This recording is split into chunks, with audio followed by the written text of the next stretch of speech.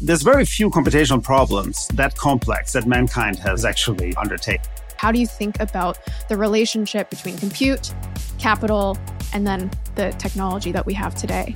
Yeah, that's the $1 million question, or maybe $1 trillion question. The expectation at the moment is that the cost of training these models may actually sort of top out or even go down a little bit as the chips get faster, but we don't discover new training material as quickly. With software becoming more important than ever, hardware is following suit. And with the world constantly generating more data, unlocking the full potential of AI means a constant need for faster and more resilient hardware. But how much does all of this really cost? In this final segment of our AI hardware series, we tackle that question head on. But if you're just catching up, be sure to check out part 1 and part 2, where we explored the emerging architectures and the momentous competition for AI hardware. And today, we're joined again by A16Z Special Advisor, Guido Appenzeller, someone who is uniquely suited for this deep dive as a storied infrastructure expert, with experience like Intel's data center group dealing a lot with hardware and the low-level components. So it's given me I think, a good insight how large data centers work, what the basic components are that make all of this AI boom possible today. Here is Guido touching on the reality of these models and how much they cost today. Training one of these large language models today, it's not a $100,000 thing, it's probably millions of dollars thing. Practically speaking, what we're seeing in industry is that it's actually more of a tens of millions of dollars thing.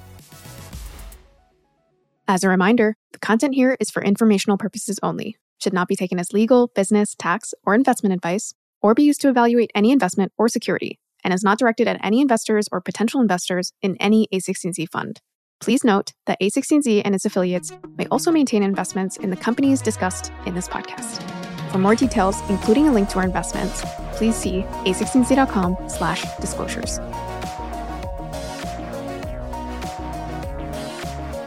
In Guido's recent article, Navigating the High Cost of AI Compute, Guido even noted that access to compute resources has become a determining factor for the success of AI companies. And this is not just true for the largest companies building the largest models. In fact, many companies are spending more than 80% of their total capital raised on compute resources. So naturally, this begs the question, is this really sustainable? The core technology that you're building in very early days towards more a complete product offering, right? There's just a lot more boxes to check and features to implement and all the administrative parts of your application if you're getting to the enterprise. So probably you'll have more normal software development that's not AI, right? Or classic software development happening. You'll probably also have a larger headcount of people that you have to pay. So at the end of the day, I would expect as a percentage that will go down over time, right? As an absolute amount, I think it'll be going up for some time just because this AI boom is still just in its infancy. The AI boom has just begun. And in part 2, we discussed how it's unlikely for compute demand to subside anytime soon. There, we also discussed how the decision to own or rent infrastructure can make a non-trivial difference to a company's bottom line. But there are other considerations when it comes to cost. Batch size, learning rate, and the duration of the training process all contribute to the final price tag.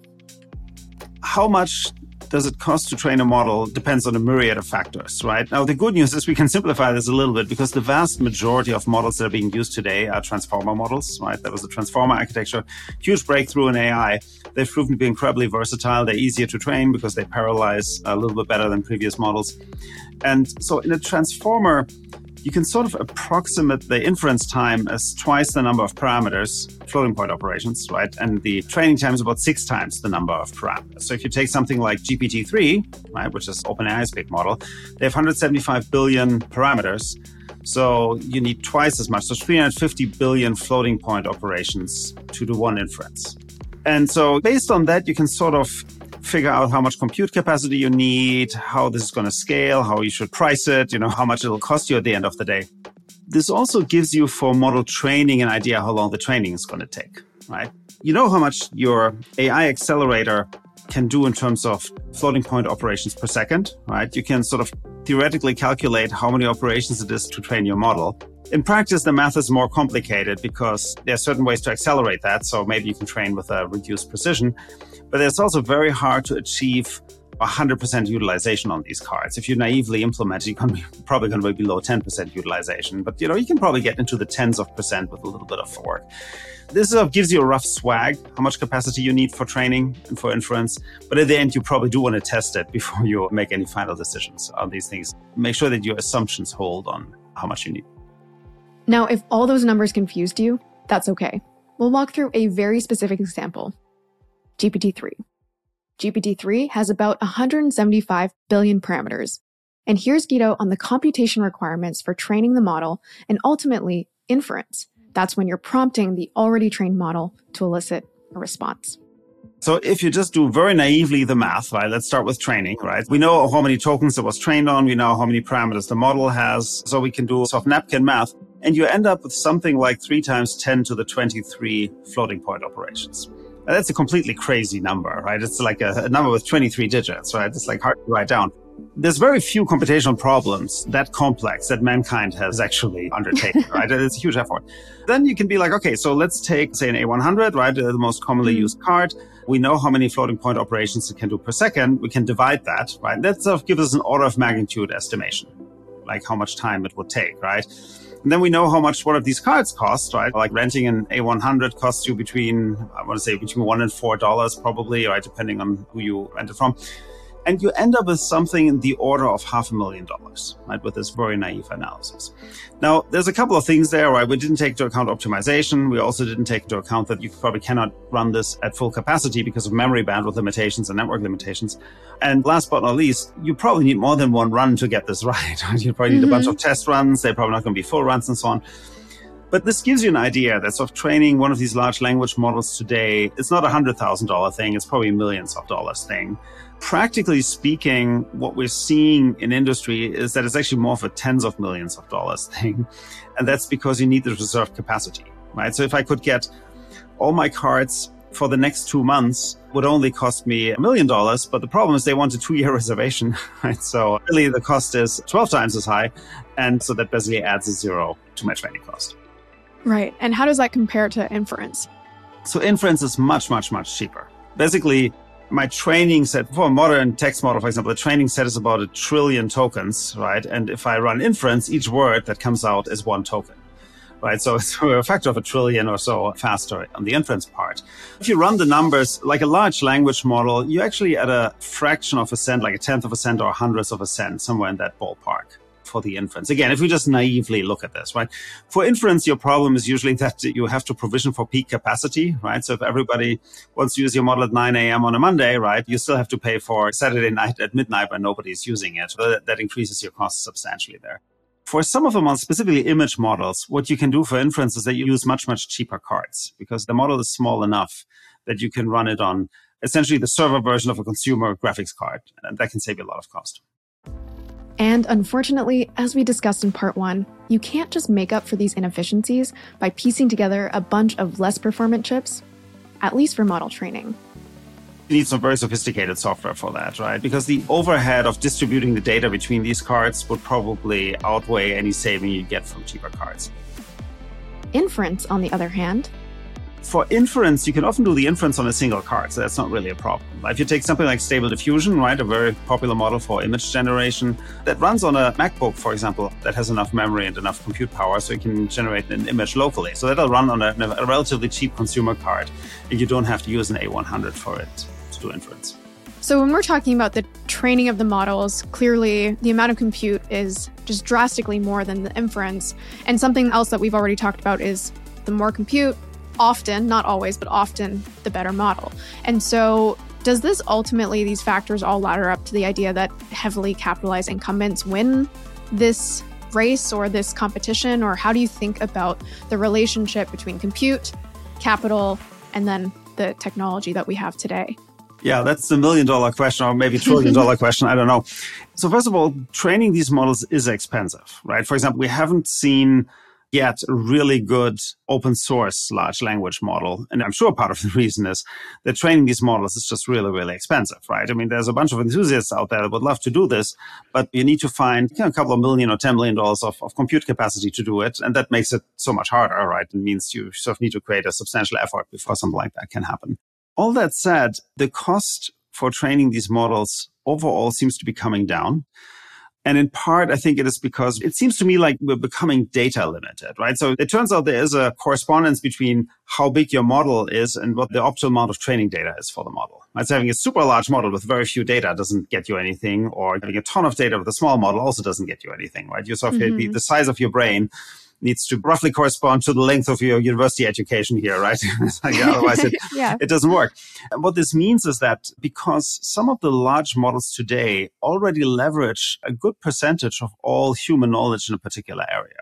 I mean, if you look at GPT, it was probably trained on something like 10% of the internet, right? And all of Wikipedia and many books, like a good chunk of all books, right? So going up by a factor of 10, yeah, that's probably possible. Going up by a factor of 100, that's not clear if that's possible. I mean, we as mankind just haven't produced enough knowledge yet that you could absorb all of that into one of these large models. And so I think the expectation at the moment is that the cost of training these models may actually sort of top out or even go down a little bit as the chips get faster, but we don't discover new training material as quickly. I mean, unless somebody comes up with a new idea how to generate training material. And so if that assumption is true, I think this means that the moat that's created by these large capital investments is actually not particularly deep, right? It's more of a speed bump than something that prevents new entrants. I mean, today, training a large language model is something that is definitely within reach for a well-funded startup, right? So, and for that reason, we expect to see more innovation in that area in the future. All right, that is a wrap for our AI hardware series. We genuinely hope you came away with a little more knowledge about this increasingly important space. Because if software is indeed eating the world, well, hardware is coming along for that ride. And as a reminder, if you haven't yet listened to part 1, where we explore the emerging architectures and who's creating them, or part 2, where we dive into the future AI stack and how founders can participate, well, those are already live and ready for consumption. And as always, thank you so much for listening. We'd actually like to leave you with a fun fact from GPT-4 itself, commenting on the technology that created it. And yes, we did fact check this, and this is also AI-generated audio from 11 Labs. We'll see you next time. ChatGPT and its sibling models are trained on diverse internet text. However, the exact amount of data used can be hard to comprehend. If we were to print all of the data used to train these models, it could fill a large library. Consider that one single book may contain around 1 million characters. If we estimate that the training data is hundreds of gigabytes of text data, let's take a conservative estimate and say it's 100 gigabytes. Considering that one character is approximately 1 byte, this would mean the model was trained on approximately 100 billion characters. If each book has 1 million characters, then the data used to train ChatGPT is equivalent to the text in approximately 100 million books. If we take the size of a large library, such as the New York Public Library, which has around 53 million items, not just books, the training data is equivalent to the text in almost twice the number of items in that library. Thanks, ChatGPT. A quick note to close out that many models today are even bigger, with Llama 2, for example, being trained on 2 trillion tokens, or about 8 trillion characters. Now that is a lot of libraries. Thank you so much for listening to our full AI hardware series. We spent a ton of time trying to get these episodes right, so if you did enjoy them, go ahead and leave a review or tell a friend. We would so appreciate that, and you can also look forward to a video animated version of these up on our YouTube channel soon. But for now, you can find some of our recent videos there, like my conversation with Waymo's Chief Product Officer, Anna Waymo, or a conversation I had at the Aspen Ideas Festival where we discussed Classroom 2050. As always, thank you so much for listening.